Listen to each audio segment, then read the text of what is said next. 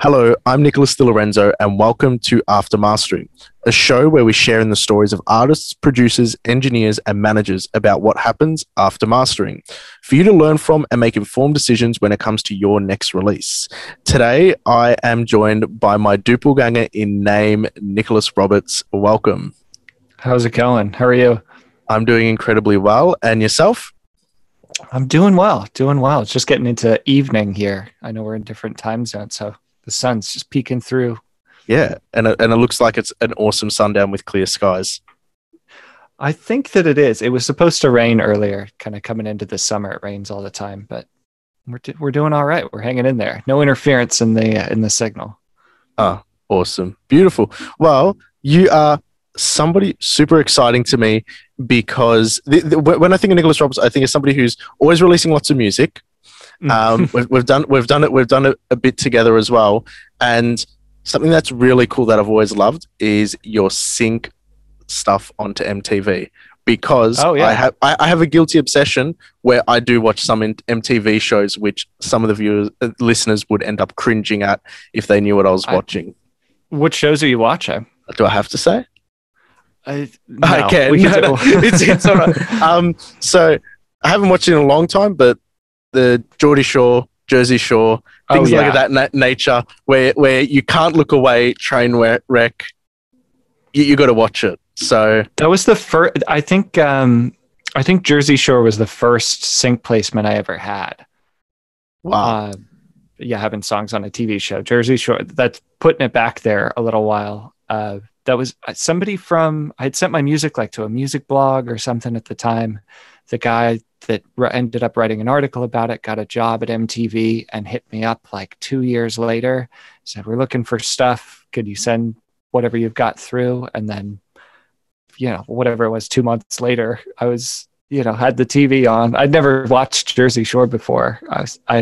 Culturally it was a big thing, but turning on the TV and seeing it there was pretty funny. So what happened when you had to? Did you get a brief to write to, or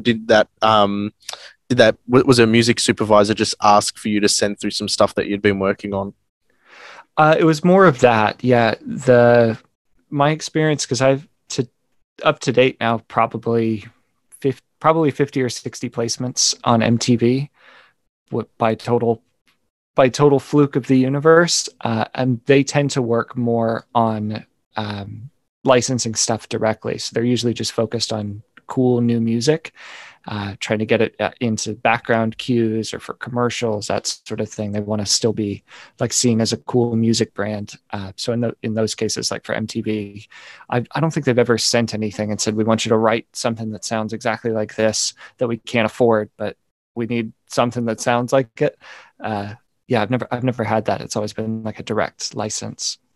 Oh, that's good, because that meant you didn't really have to, you're not a method writer where you would have had to get your tank top on and head out to the Jersey Shore and fucking club make for 3 nights and then make a road trip out of it. Yep, I've got the inspiration, and you come home with a fake tan and fresh eyelashes or some shit. I don't know. They'll make a good story though, right? I don't know that I could pull off the tan, but who knows? All the tans look horrible, but I think it would make for a really good story. I think you're just a little bit disappointed that they didn't ask you to do that at the moment. A little bit, if they had rented the car for me, I would have done it. If they would be "Here's your Ford Fusion for the week, head up to the Jersey Shore," done there. I'd invite you, of course. I would say, I got a condo. Oh man, I don't know if I'd last, but that sounds like a hilarious story that we just made up on the spot there, which is good fun. So let's wrap back to the serious stuff. Yeah, what happens after mastering? We went way too deep and philosophical there, didn't we? So you've done 50 to 60 placements on MTV now, which is a voluminous amount of placements. Mm-hmm. For those 50 to 60 placements you had, how many rejections did you have on top of that? That's a good question. So the way that I am in the sync space, if I can fill in a couple details. Yes, a couple years ago, like I said, the the way that I got started in Synch was by complete accident. I just happened to be a kid that made music, that made it to a like it's not replicatable. It just happened to get to somebody that worked at MTV. And so I got on Jersey Shore, I think one time, and maybe one other TV show. And that was kind of the end of it.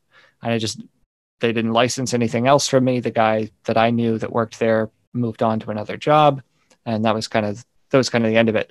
So when I finished, fast forwarding a little bit, I can't remember what year it was, but a couple years ago, let's say 4 or 5 years ago, I had just finished recording an album. The band that I was in broke up. I was on to new stuff. I made a solo record, and I knew that licensing was a thing. I was like, oh, I remember I've had songs on TV.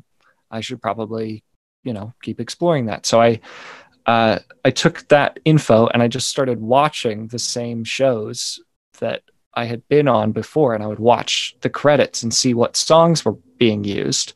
And then I would look up all those bands on Google or Facebook or whatever it was, and then see who was doing their licensing. And so I kind of backpedaled or backtracked a little bit, and then spent a couple weeks before my album came out just reaching out to everybody that I could find from those TV shows that I was watching, and then subsequently ended up landing into a sync deal with an agency that, of course, because of the shows that I was watching, had an existing relationship with Viacom and with MTV, and was able to introduce that. That wasn't my primary focus. I didn't want to necessarily, I have to get back on MTV, but it just kind of happened that way. So I don't know how many rejections I've got.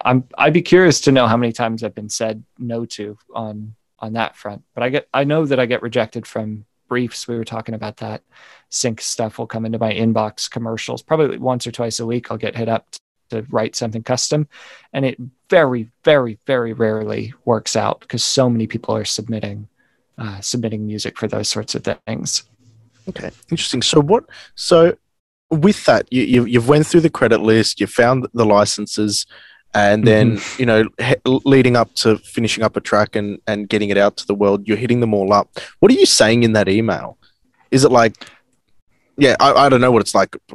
It's complete alien territory to me, actually. So I'll let you just answer and fill that in. Like reaching out to a sync person, you mean? Like to get your stuff on TV and film? Okay, maybe did I misinterpret something? So there's you said you went through the credits, you'd find the bands, you'd find who the music was licensed to, you'd approach them.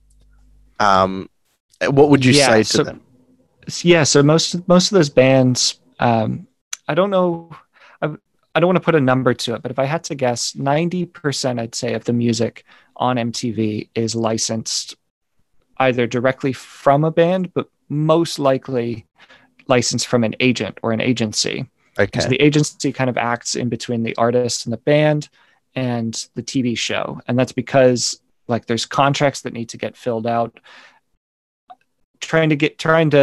Unfortunately, musicians are kind of slow to respond to things. So having an agent in between when a TV show is working on a fast deadline and they need a contract signed, and they need to make sure all the files are formatted correctly, it's easier for them to work directly with an agent and license 10 or 15 songs rather than trying to DM 15 different artists on Instagram to meet a deadline for the show going to air. So I was emailing the agent in between. Yep. A sync agent who was subsequently pitching. I would have to look up what I put in those emails, but I think the key things that I hear a lot now, having done it for a while, is number one, owning your own publishing and mastering. If you're the full owner of your own song, it's a lot easier to license it than if you have to get permission from a whole bunch of people all the time. Okay. So I think that was a big thing in my email. I said, I have this record, I own all the mastering and the publishing, it's all mine. I'm the person that gets to decide what happens with it. The fact that the music was new is also appealing. Like I said, brands and TV shows seem to want to license new music. They want to associate themselves with being cool and being hip. And subsequently, when a song is kind of old, if it's maybe more than 2 years old, it kind of falls into it's still, they're still cool songs, but they're less wanted. It's a lot harder to license older and older songs, unless they're big hits. Of course, you hear big hits from the 90s and stuff all the time. So yeah, the newness of it, saying like, this is an unreleased record, I haven't sent it to anybody else, I own all my mastering and publishing. And in my case, it was beneficial that I had had previous licensing success, but I've worked now with a couple friends and partners that we've worked on projects together that they're coming in cold. They have no licensing success up to that point, but the quality of the music is such that it was able to still get signed somewhere or work with different people. Okay, interesting. And so you're doing this for the most part on projects you're doing yourself, but you also said that you've got friends in the fold as well that you're working with. Are you syncing tracks with them as well? And if you are, because it might be split, the master rights and publishing rights, do you stipulate, hey, we've got 50-50, but we both agreed to sign this on? Is that something you say up front when you do have multiple partners?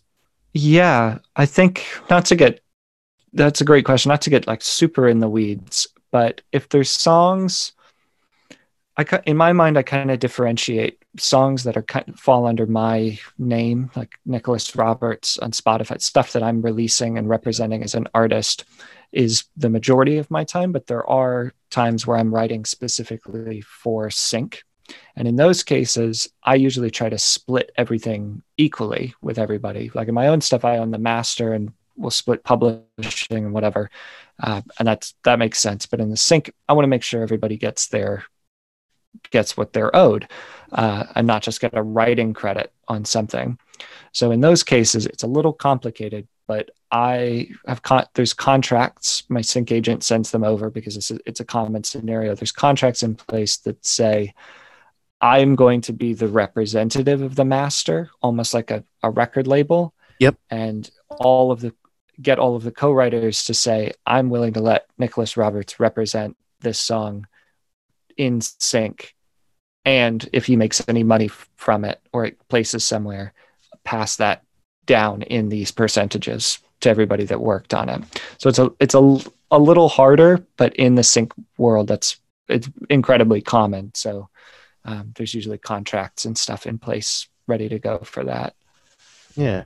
So it sounds like your agent, or having an agent, at least in the Synch world, is important to have sort of like a heavy hitter. They're the person that can, sort of move mountains in a way, in terms of getting your door in. So you reached out to a few of them.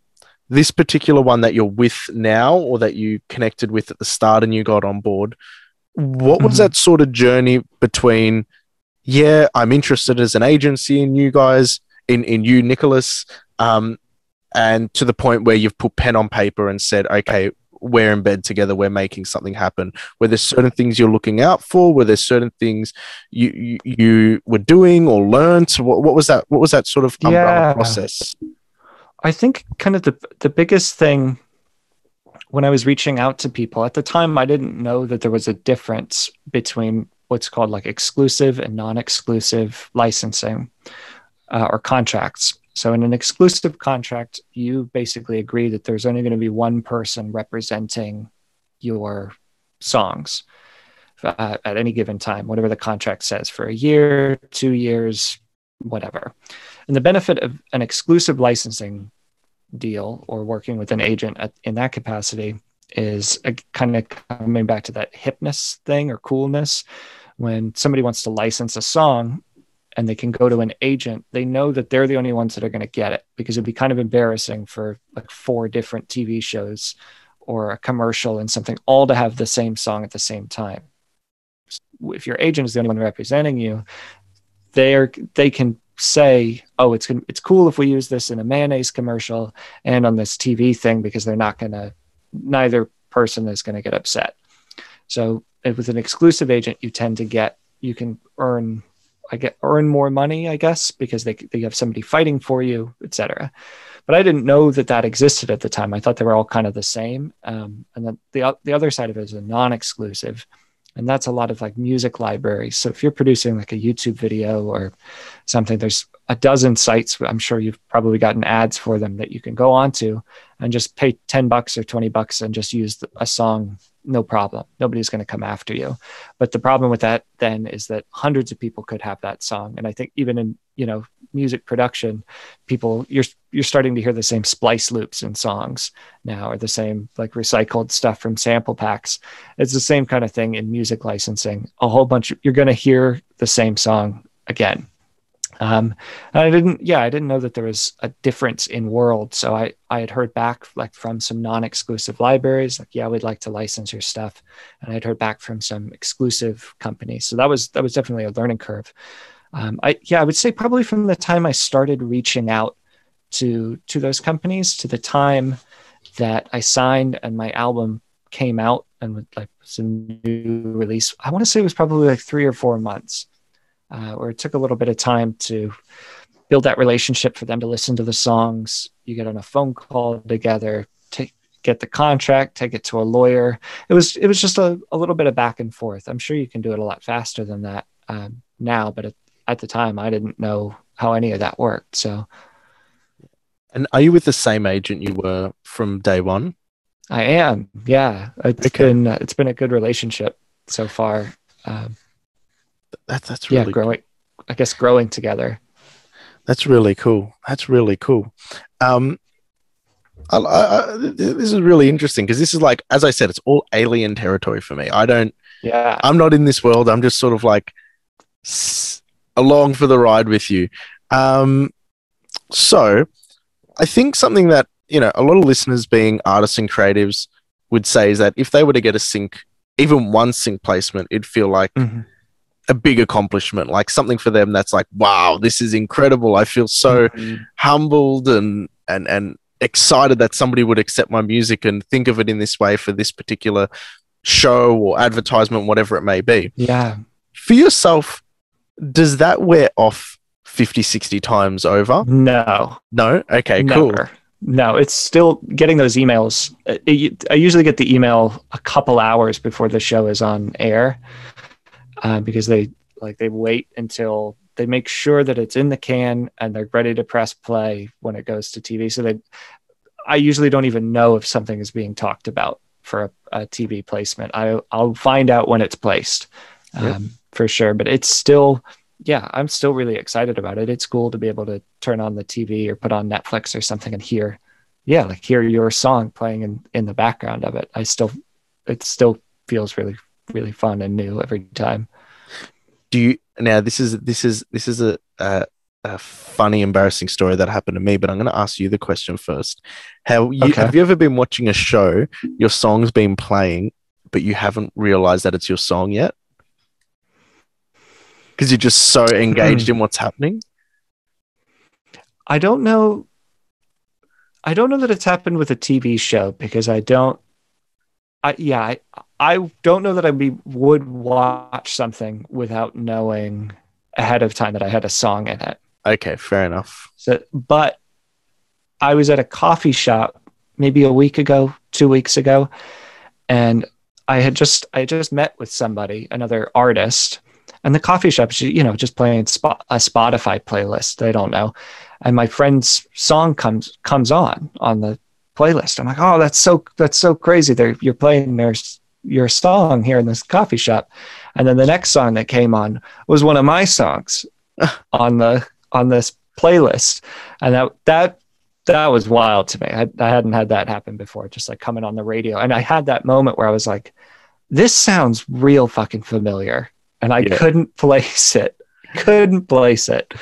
Oh, that's crazy. Because it happened to me as well with, I was in the car with my wife. So on FM radio, it's a big station and this song's playing and it sounds really good. And I'm like, oh, this sounds sick. So I asked my wife, I go, Jay, can you Shazam this so I can check it out when I get home? She Shazams it. I go, who's the artist? She goes, oh, it's Jeans. And I'm like, oh, shit. This is a record I worked on. I'm sure when you work on so many things too, you're writing, recording, you're mixing, mastering, you work on so many things and it could be months or years go by before it even comes out. It's easy to forget.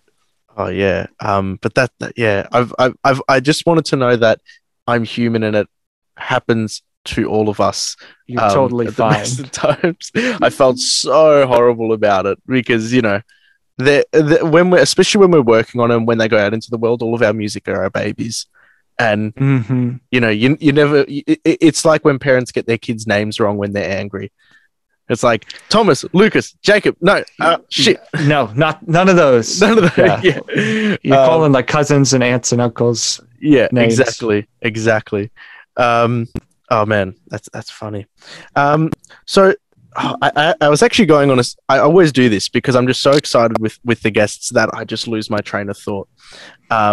Which You feel free go in any direction. I know like the sync stuff is a lot to lot to inhale all at once. It's a really complicated beast, I think.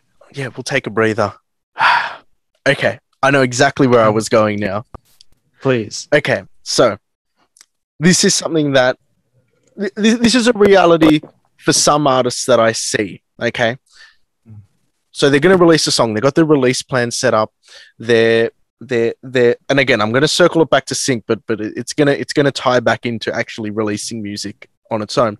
So they got their release plan set up. They want to land a sync deal. They're pushing for the sync deal, and not only can it be financially rewarding a sync deal, they also, I've seen a few people have hopes that landing the sync deal will positively impact the reception of the release on social media, on getting potential playlists, on getting more streams because it's more visible because it's out there.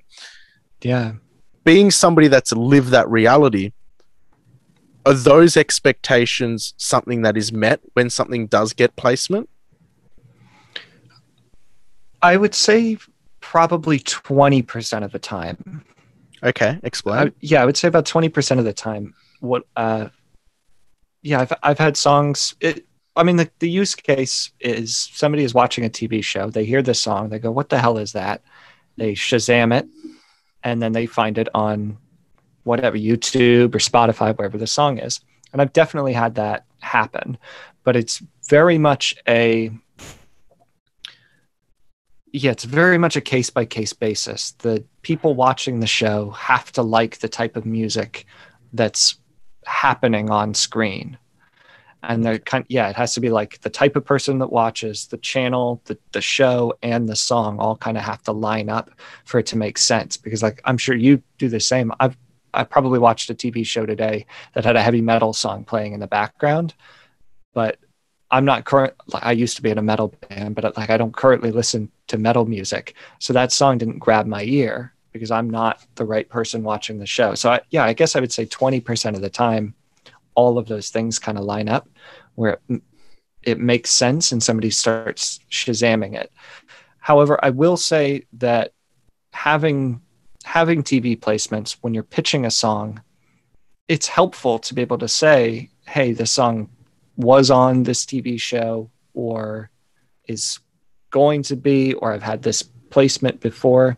It's it's like a Boy Scout or a Girl Scout badge kind of thing. I feel like where you've earned it, and it helps. I don't feel like did I adequately answer that? I felt like I missed something. I think you answered well. I think you answered well. I think the main thing I'm trying to pick at is should artists actually lean or crutch on getting a sync placement for the success of their release? Because like they do look at it as though it is that badge, but is that badge as valuable as it looks? Because people do recognize it, they do see it, but does that convert to streams? Does that convert to growing your brand as an artist, to developing with fans? Yeah. So I would kind of go back to that 20% thing. Is it wouldn't, I don't ever use it as a crutch for the success of a song unless I know kind of all of those things are going to line up. Where I'm trying to think of like a tangible example. I guess I can be candid about it. So I had a song that I put out 2 weeks ago. I think, 2.5 weeks ago, was on an MTV show. Like MTV premiered it on Tune In Tonight, watch. I'm drawing up. I apologize. Don't even remember the show. There was an MTV show that premiered it on right before the day it came out. And so I was like, okay, cool. That's exciting that the song is in there. But when the song came out, nobody was coming through on that. So yeah, I don't think that I got a single Shazam in that time period when the show was on TV that led anybody back to the song on any of my platforms. So that was definitely a mode shift that then I had to still promote the song the way that I would normally promote it to try and get it traction independently of that. The only thing that the maybe beneficial thing is this song was on MTV. I feel like that badge has opened up opportunities and doors for me just having that Synch experience. So I would say Synch is great, but I don't think for the reason that you think. It isn't like a one-to-one place the song and then the song blows up. Okay. I think that happens a lot less these days than it used to. Maybe like if Apple used your song for the iPod commercial in 2010, game changer. But now I think there's so many videos and so many ads and so many TV shows, and a lot of people don't even watch TV the way that they did anymore. So yeah, I think the discovery funnel is a little smaller. Yeah. Okay. Now that's cool, and that was really cool. Like a very good story. That was that the track "Feel So Right" that recently came out?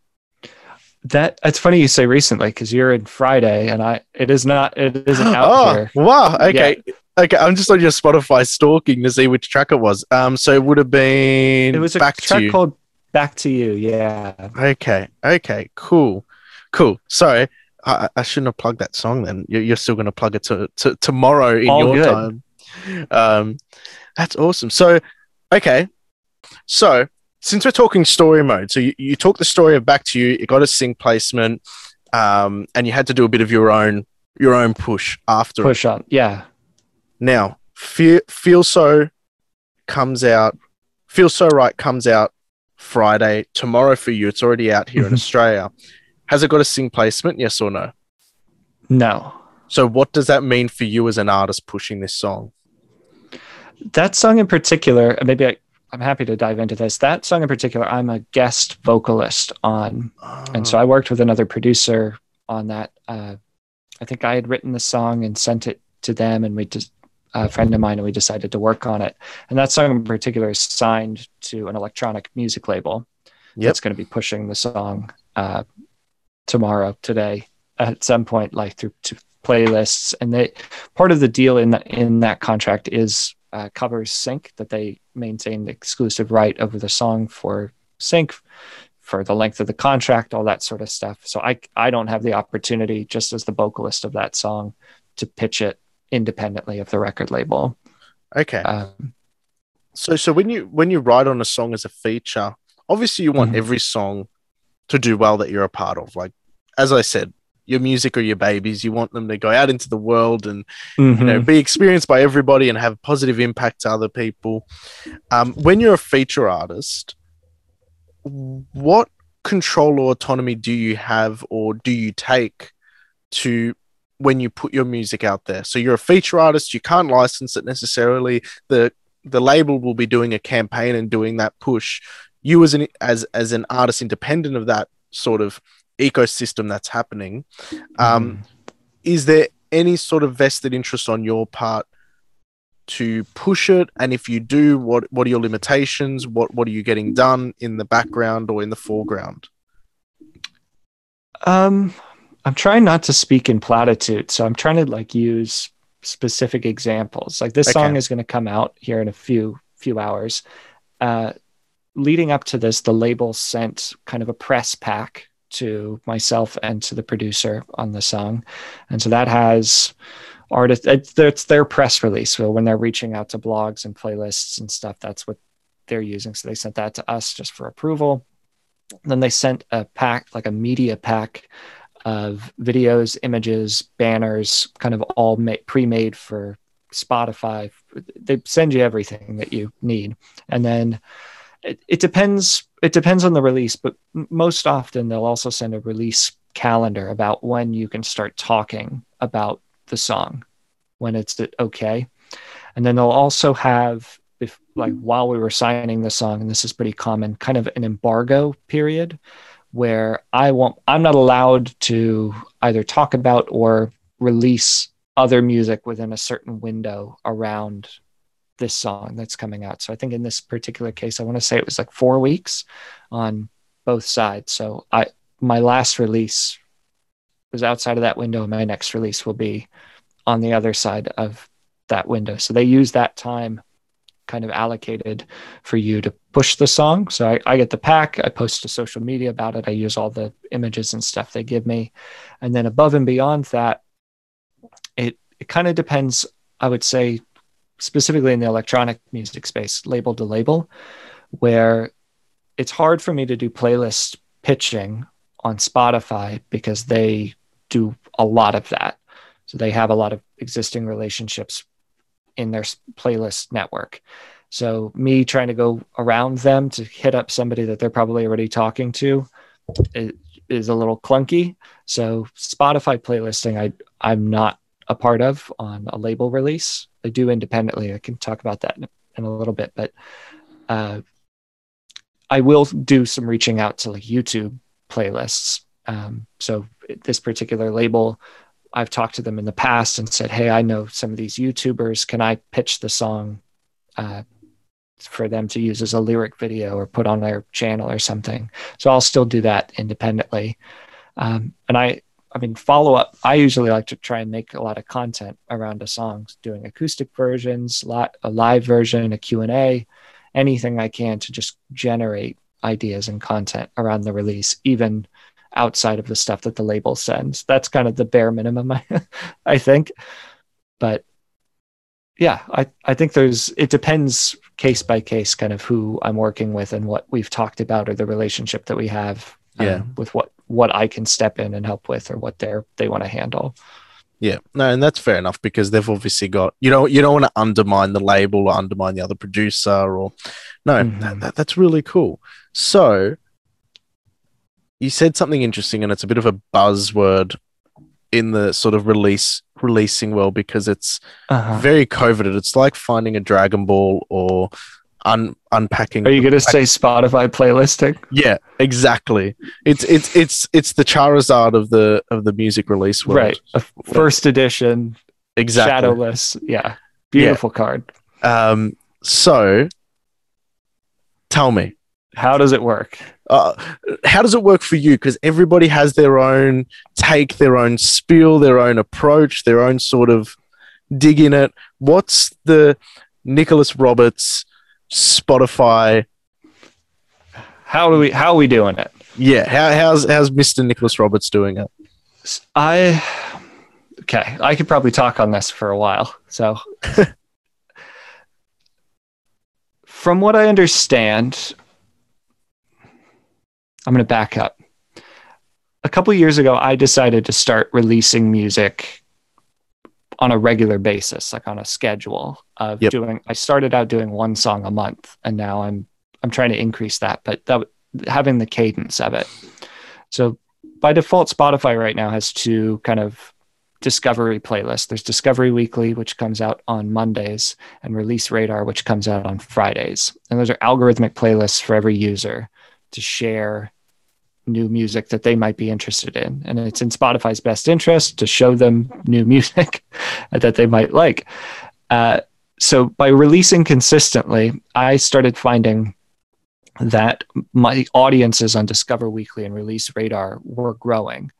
So just out of the gate, if people ask me, that's usually my go-to, is that frequent releases are putting more tokens in the machine. Like that snowball, as long as the music that you're making is good, that starts to snowball on itself just into a natural following of your stuff.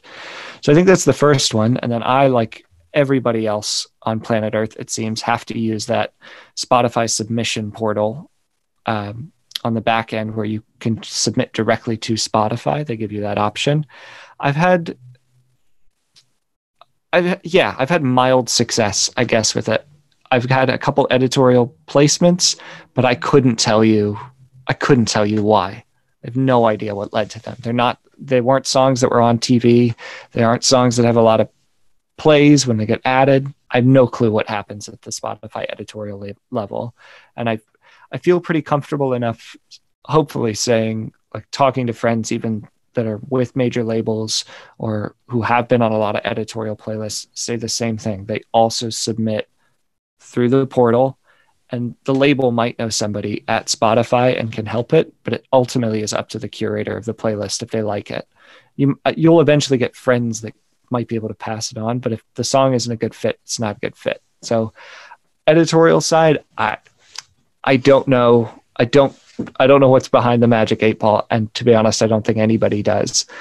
And then I think the third kind of thing are independent Spotify playlists. This definitely a lot of legwork, I think, but there are thousands and thousands of playlists on Spotify. There's people making playlists to play while they're playing games on Twitch.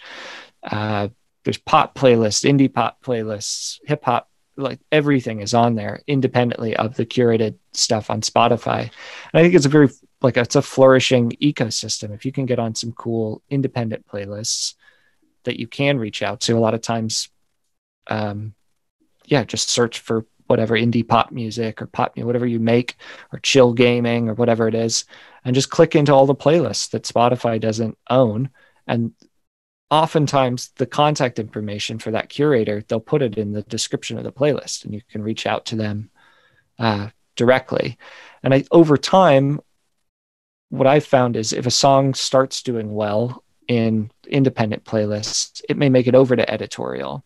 The editorial playlist may pick it up, or you may get even more in that Discover Weekly release radar side of things. So yeah, I mean, I would say release frequently, and don't be afraid to reach out to the independent playlists. It'll take some legwork, and I know there's a couple tools out there now for playlist research, but my personal opinion is do the work manually. I know there's a bunch of playlist pitching companies out there that they never really seem to work. I've had one or two people that I've worked with, or I've had help me on my team to pitch to playlists, but they're not just like a company that you can go to their website. It's somebody who knows somebody kind of thing. So I would say I prefer to do it independently. Just type it in, get a good cup of coffee, and just bang them out into an Excel spreadsheet, and then start reaching out when your song is out. Okay. And this might be a briefer sort of question. Yeah, sorry, that was long-winded. No. I don't care if it's long-winded. I just know that this is sort of like in my brain. It could be more complicated than what I think. Is payola for independent playlists something that's rampant in the community? Like, do you often get people asking for a bit of money to place?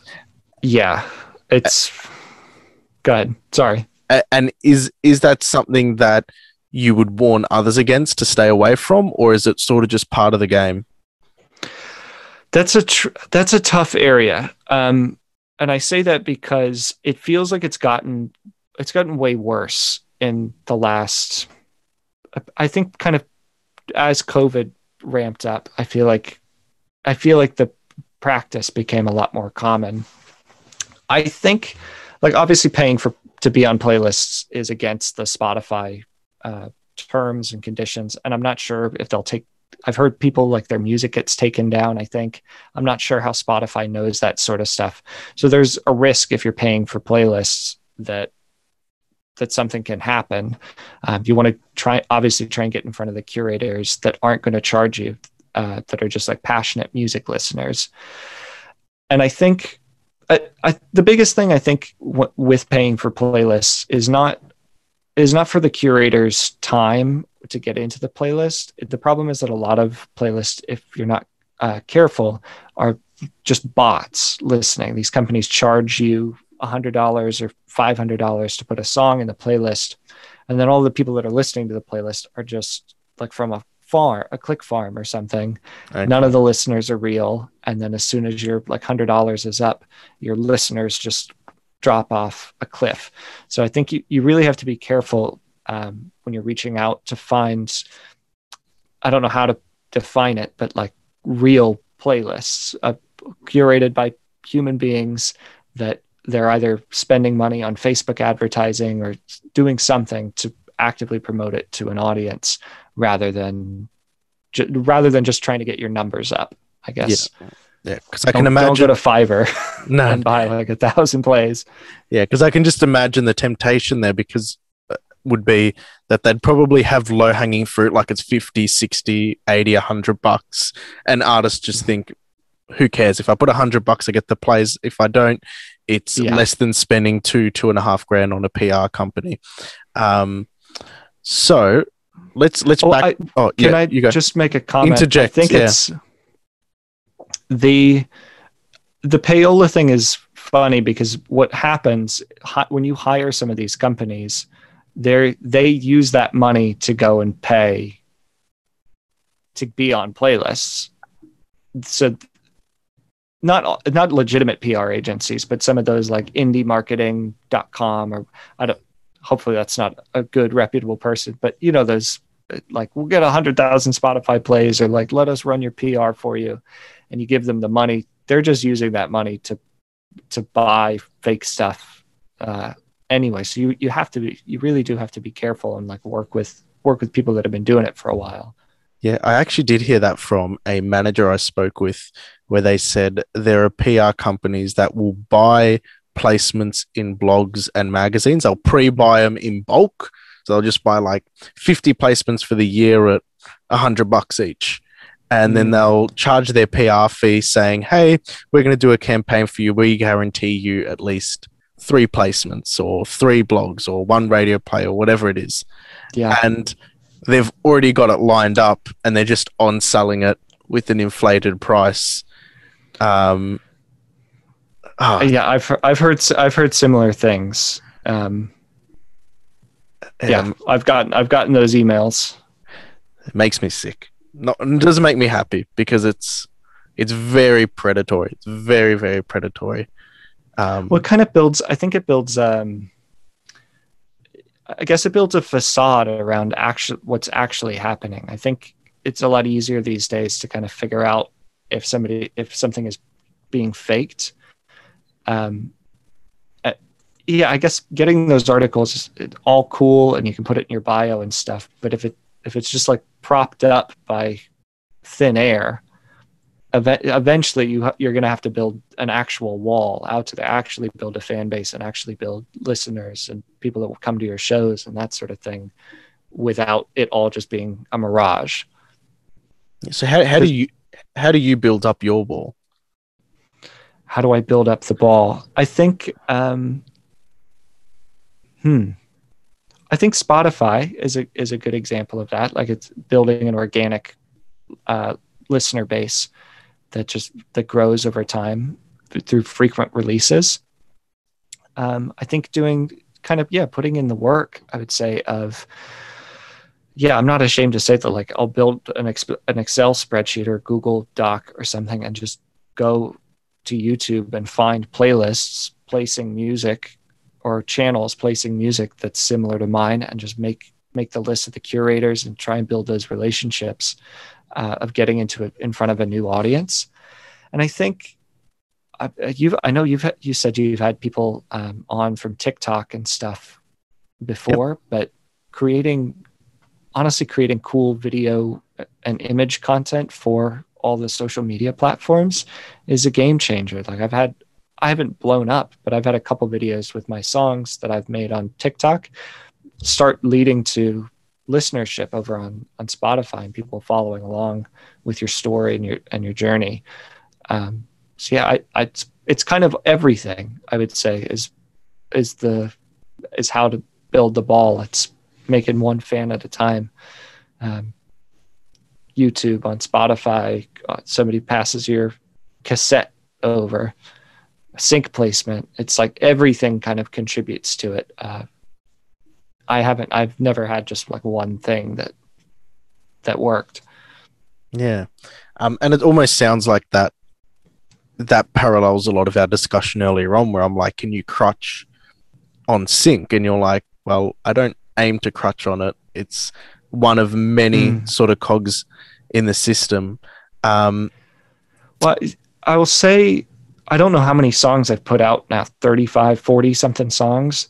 I've only had one, I think, like take off because of Sync. I had a song, I don't even remember what it was on. What was it? Do you remember the name of the song? Yeah, it was a song that called Still Believe that I had put out a couple years ago. And I want to say it was on a channel here in the US called Freeform. It was on a TV show called The Fosters. And they used the song in the TV show, and that placement, like, I checked my Spotify the next day, and there were like 10,000 people had listened, Shazammed it or something crazy, and that got it on Discover Weekly, and the song ended up getting a couple 100,000 plays after that. But out of the, and I'm super grateful for that. But out of 40 songs or something that I've put out now in the last couple of years, there's only like one time that a Sync placement just accelerated the growth of the song. It's almost like playing the lottery. Yeah. And I'm gonna like completely flip the script here.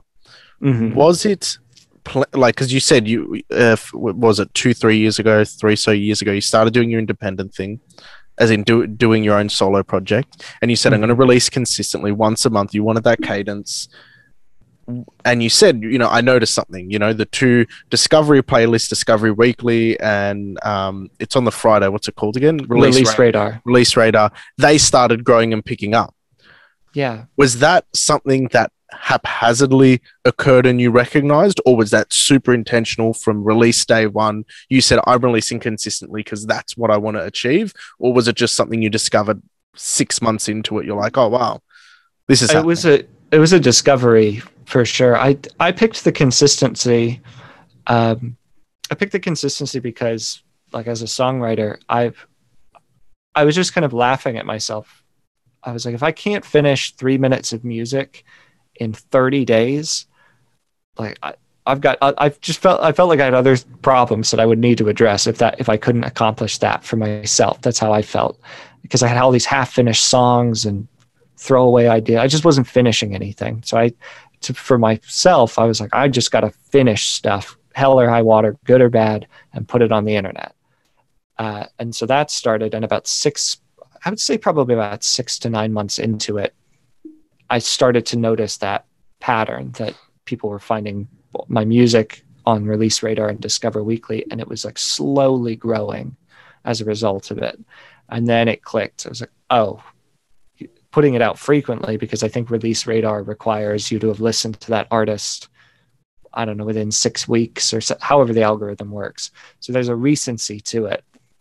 And yeah, that was a discovery, but it didn't influence the decision. Yeah. Okay. Cool. And do you do anything like that now, where, like, because that was obviously a system to help your sort of personal growth or whatnot, where you're like, okay, I need to be able to finish this because it's 3 minutes of music, and 30 days, if I can't do it, that's an issue as a songwriter. Are there any systems that have sort of popped their head up moving forward that you've developed to sort of nip in the butt any things that you feel you've been struggling with? What do you mean? So, like, I don't know. It could be like, for me, I get up super early in the morning. It's like, well, because I want to get more shit done, and I can be pretty lazy if I wake up too late. I always get up earlier in the morning. That's a system I did to sort of help me through a certain habit, or so to speak. Are there any other things that are sort of like popped up into the Nicholas Roberts lifestyle or way he works based off of something similar to that last occurrence with the regular release? Yeah, that's an interesting question. At its core, I feel like the idea of consistency is about forming a habit. Okay. And once you've formed a habit, it's obviously a habit, and it's obviously easier to do that thing. And so I feel like any of those things that I've implemented are all kind of tacked on to this core habit of releasing songs frequently. And I've played with like ramping that up to what once every 2 weeks or something is what I'm looking at right now. But it's all kind of anything I'm doing in the day is built off of getting to that goal. So for me, I keep one open note on my computer all the time, just usually by month. That's just a running commentary in my head of everything that I need to do to reach that core goal. So I kind of nerdy, but I break everything that I have on that list of things to do into projects and tasks. And I usually tackle like 2 projects in a day, which might be making an instrumental or a sync thing or whatever it is. And then tasks of, I got to go to the post office to mail a CD. I've got to send this, anything I can do in like 10 or 15 minutes.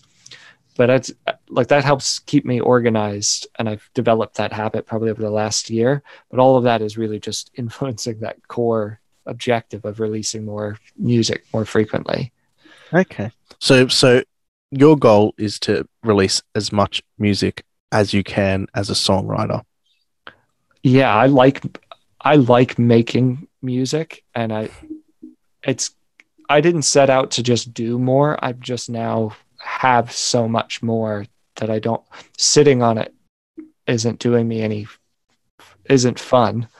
Like, yep. It's not gonna, there's no better time to release a song at the moment. So I'm trying to just get stuff out so that I don't get bored and I don't overthink it. Because if you have a song sitting on your hard drive, I'm sure you know this, if it's sitting there for 8 months or 9 months and you just keep seeing the demo, eventually you get tired of it.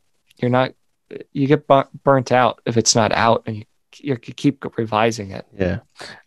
There's a master I did with Carl Barner for one of his clients 2 years ago, and it is the most insane off your fucking chops rap record ever. Like, it is so good, but the artist didn't put it out because they wanted a music video with it, and because of all the COVID stuff happening in the States, it's been off the cards. And a radio, and he got it premiered on a radio as like a sort of pre-release thing, and it was just such a tease. I was like, oh mate, but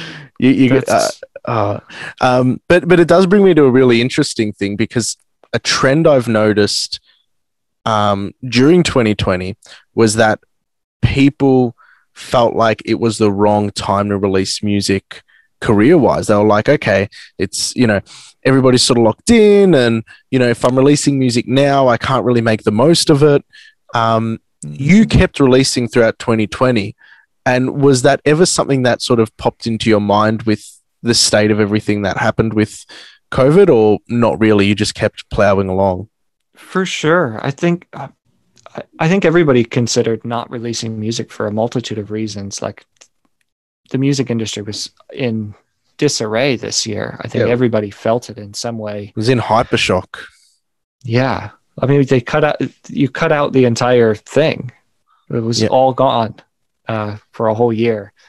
I think, if I'm remembering, I was kind of thrust into, like, nobody knew COVID was going to happen. So kind of by the time, at least here in the US, if I'm remembering last January or February, we hadn't shut down yet. And my stuff is scheduled a couple months out. So my own material, stuff with labels, just different projects were already scheduled to come out. And I couldn't really hit the brakes on that stuff. And it kind of thrust me into continuing the cycle. Okay. Of releasing. I think I missed 1 or 2 months, just personal stuff. But other than that, I think I thought about not putting stuff out and like take a breather, ride it out a little bit. But ultimately, I think people needed music. I know I needed music during the pandemic, and I think people like what I do. So I wanted to put it out for people that want to hear it. Yeah, no, that's fair enough. And there are 30,000 people a month that say they like listening to Nicholas Roberts. So, you definitely help some people along the way with your music. So that's really cool. I was just really curious your take on it, because everybody had their own sort of approach to managing that sort of stress and anxiety, because releasing music on its own, like I think artists are like superheroes in my eyes, because Why? because I get I get nervous. I think every engineer does whenever they send off a mix or a master for approval. Okay. Because we love our stuff, we love our work, we really want to hit it out of the park for our clients. So it's like we get a little bit nervous, and we didn't even write the music. We just mixed it or mastered it. I'm not trying to diminish our role, but you guys start with a completely blank slate, build something out with like it's like running naked in a field, because it's like it's you on a plate. Every song, it's like, these are my ideas, these are my feelings, these are my emotions, and then you're like, I'm gonna put it out on the biggest resource the world has ever seen for people to access information, and it can be seen by anyone and everyone at any point in time. And I just think it's admirable. I think it's a really strong testament to artists whenever they put out music. So I'm just always curious, especially with things that happened last year, about how people manage that with added stress of things going on. Because I've never considered it in that level of grandeur before. But it's at least my reality, or the way I look at it for artists. It's just like it's a heavy emotion for me, because I'm a musician as well. I used to release music when I was in my teenage years, but you're a little bit more sheltered when you're a young teenager or whatnot, from the real world, from the, at least even the music industry, because it can be pretty tough. So I don't know. I just superheroes. If I could wear a Nicholas Roberts cape with like a big N, like a superhero cape, I would. It would look like your name. That would be it'd be the same thing pretty much. I need to get capes printed. That's a great idea. Yeah, that's really cool. I think it's so hilarious, the fact that we share the same names. Yeah, like the same. Minus one vowel, but otherwise pretty much the same. I think I can't remember why I had messaged you the first time. I think I had reached out to, like, for us to work together, and I remember seeing your name and I was so confused. I can't remember. I was tired. I think I was in Europe at the time, and I was like, I can't be messaging myself on here. I like triple checked it over and over again. It's funny you say that about the artist side of things, because I feel equally unaware of what happens when I print down stems on my end and I send them out, like, to get mixed and finalized. It's like black magic to me. I own the same, like, I have the compressors and all. I put them on the tracks, but I don't really know where we're hitting to get it done. Like, there's no way I could put stuff out if I didn't have somebody on the other side of it to make it sound good. It would be embarrassing. Yeah, that's interesting, because as I said, this show's after mastering. It's everything that happens after mastering. So when you receive a master back, what are you listening for? Not from a technical perspective, but from this is my music, this is my product, this is what I'm packaging and giving out to the world. What are you listening for? Is a certain emotion? Is a certain feel? Is it like, what are your boxes to tick before you say, I'm going to run with this and put this through DistroKid or whatever you're using up into the world? I think, what do I think? Backing it up just before mastering, okay. I think that as a songwriter, you have to be excited about what it is that you are making. Because having taken so many songs, like, from idea, full recording, send a mix, send a master, when I get the master back, I want to have I want to feel as hyped as I did when, I want to feel hyped about it, I guess. And if you're not feeling hyped about it, I think oftentimes it isn't because of a technical thing. It isn't because the mix and the master.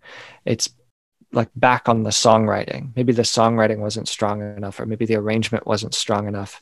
But I think if you get that right, and you can almost hear the potential of it when you're bouncing out stems, when you get that master back, and it should give you that same energy, that same excitement that you had in your head when you like hit print and sent it out. And I think that's what I'm, in a really vague way, is like the energy of a track. If it clicks and you hit play on it and it's pumping through the speakers and you're like, yep, no changes, then home run. Curious then, have you ever finished the writing process without that energy about a song and continued to push it out for release? Ooh, out through release.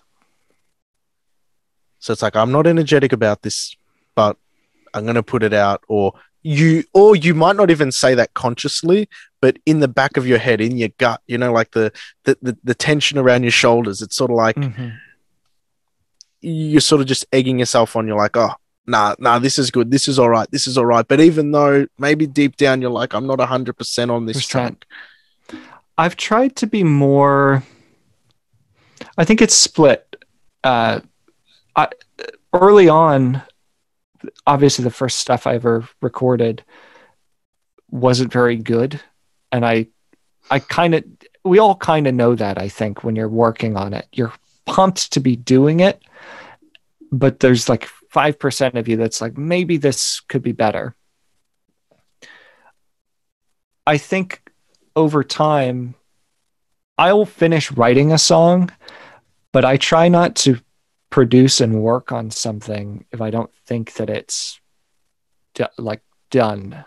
It's not done. If it's not done in my head, I'm not going to kind of pursue it. And I try to filter out what it is I'm working on while I'm working on it and say, I finished writing this, but I'm not going to send this to mix and try and pretend that we're going to fix whatever problem was there at the next steps. However, I do think there are times, there are things in a mix or in the recording process that just don't matter, and you need to get out of your own way about them as well. So I feel like same with that song that like lit you up, that rap song that came on. I feel like you can hear, I've lost my train of thought. I feel like you can hear when a song is good. Wow, how have I completely lost my train of thought? That's embarrassing. You're on a run. Yeah. That's what it was. I think at a certain point you have to be able to also be willing to accept that mistakes are part of the recording process. And that artists, I feel like a lot of times a song will be good and they second guess it on the other side because the click track bled into the microphone or something else. So I feel like it's a double-edged sword of learning when to let go and learning when to say you've come far enough on this song and you need to scrap it and move on and not push it all the way to the end. Yeah. If that makes sense. That does make sense. That does make sense. And does that line get easier as time goes on, or does it get more blurred as you're doing more things at once? I think maybe you can attest to this. I think that line, it gets easier as time goes on. I think you get better and better at recognizing your own craft and saying like, I want to finish this song. It hypes you up, and you get better at finishing the race. Yeah. I guess if you've never run a race before, it's going to be hard to do it. But the more that you run, you're getting better at running and at the act of actually finishing races. Yeah, and also you get a little bit better at having some foresight. Like even now, when I'm getting a record ready to work on, I already, like, it used to be sort of like, this is a package I'm trying to unwrap and explore.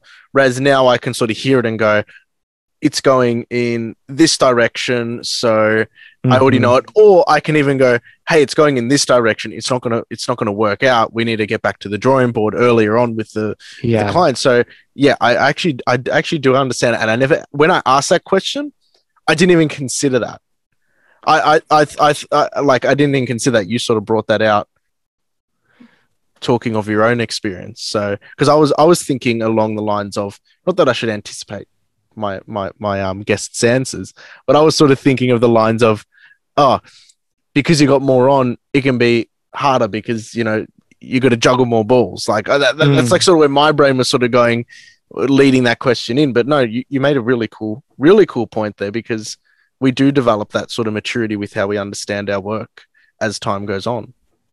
Yeah, you just get better at juggling more things, I think, as you're able to get out of your own way on letting mistakes through, or like you said, the direction that the song is trying to go. You're able to envision what it needs to get to.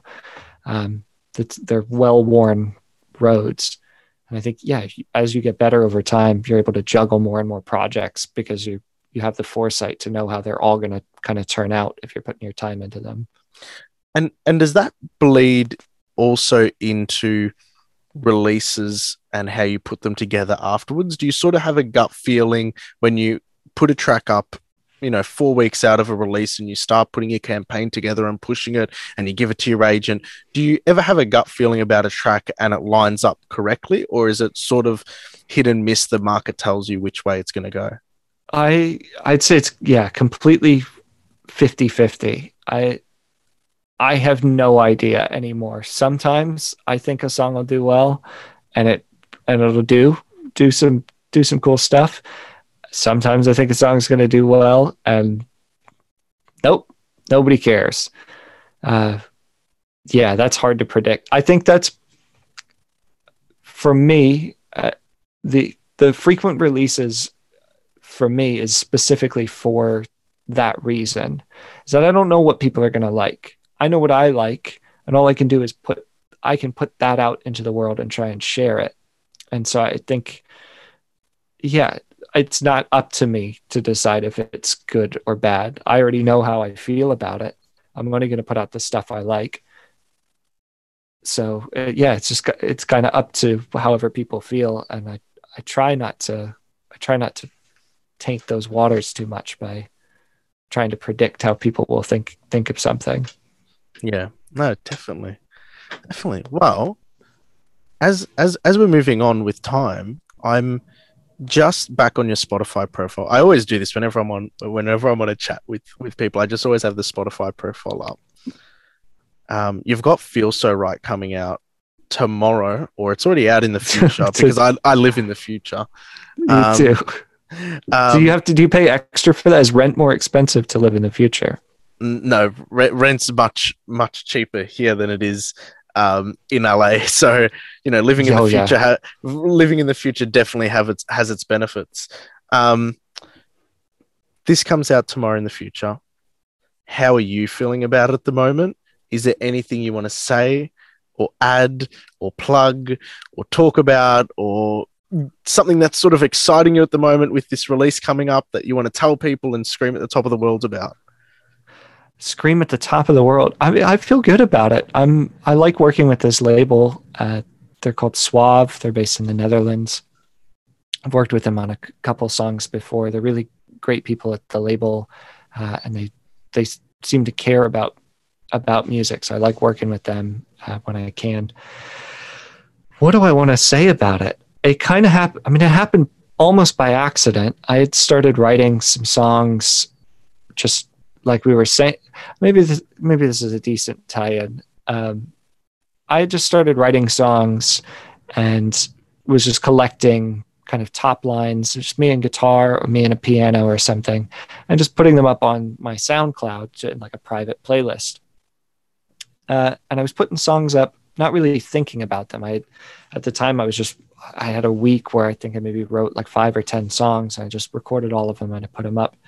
And the artist that I'm releasing with tomorrow, we chatted a little bit online before, but I sent him the playlist not knowing, I didn't know if he would like any of them, but this song that he had picked at the time, the way that the melody was and stuff, I wasn't upset about it, but I wasn't crazy about the song. But we ended up working on it together and turning it into what we ended up releasing, which is what's coming out tomorrow. So I'm glad that I didn't like pre-filter what it was that I was doing, because the song wouldn't have happened if I had said, that's not good, I'm not good enough, and didn't share it with somebody. So I don't know. I don't know what's good good out in the world. Yeah, what one man's trash is another man's treasure. Not that it's Yeah. trash, but I'm just saying, as in like figure of speech wise. I think everybody has songs like that you're like, this isn't good, but people might love it, and then you got to decide if you're going to put it out.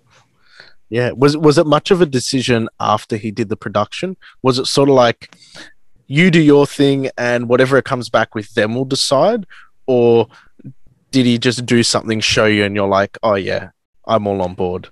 Yeah, he did something and showed me, and I was like, all right, I'm on board. We played around with it, with like finishing the production from there, but he sent me some of the early demos that he was working on, just so we could get a feel for the song, and I was really happy with it because it was completely different than the way that I had imagined it and written it. He gave it a completely new life, which is always fun. That's an exciting part of when I get to feature with other artists. I get out of my own way on how I would produce it. I get to send it to somebody else to just make something completely different that I would never in 1,000 years be able to make something that sounded like that. That's so cool. That's so cool. I love it. I love the story. I love this. This is one of my favorite episodes, just because I'm not an outsider to your world. We've worked together, but I'm talking about the fact that I see the placements happening. I see the releases happening.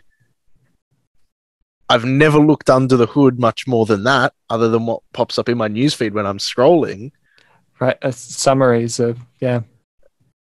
And it's so in depth, and I reckon we could go for like 3, 4, 5 hours on it, because it's like a whole new world, especially the Synch stuff.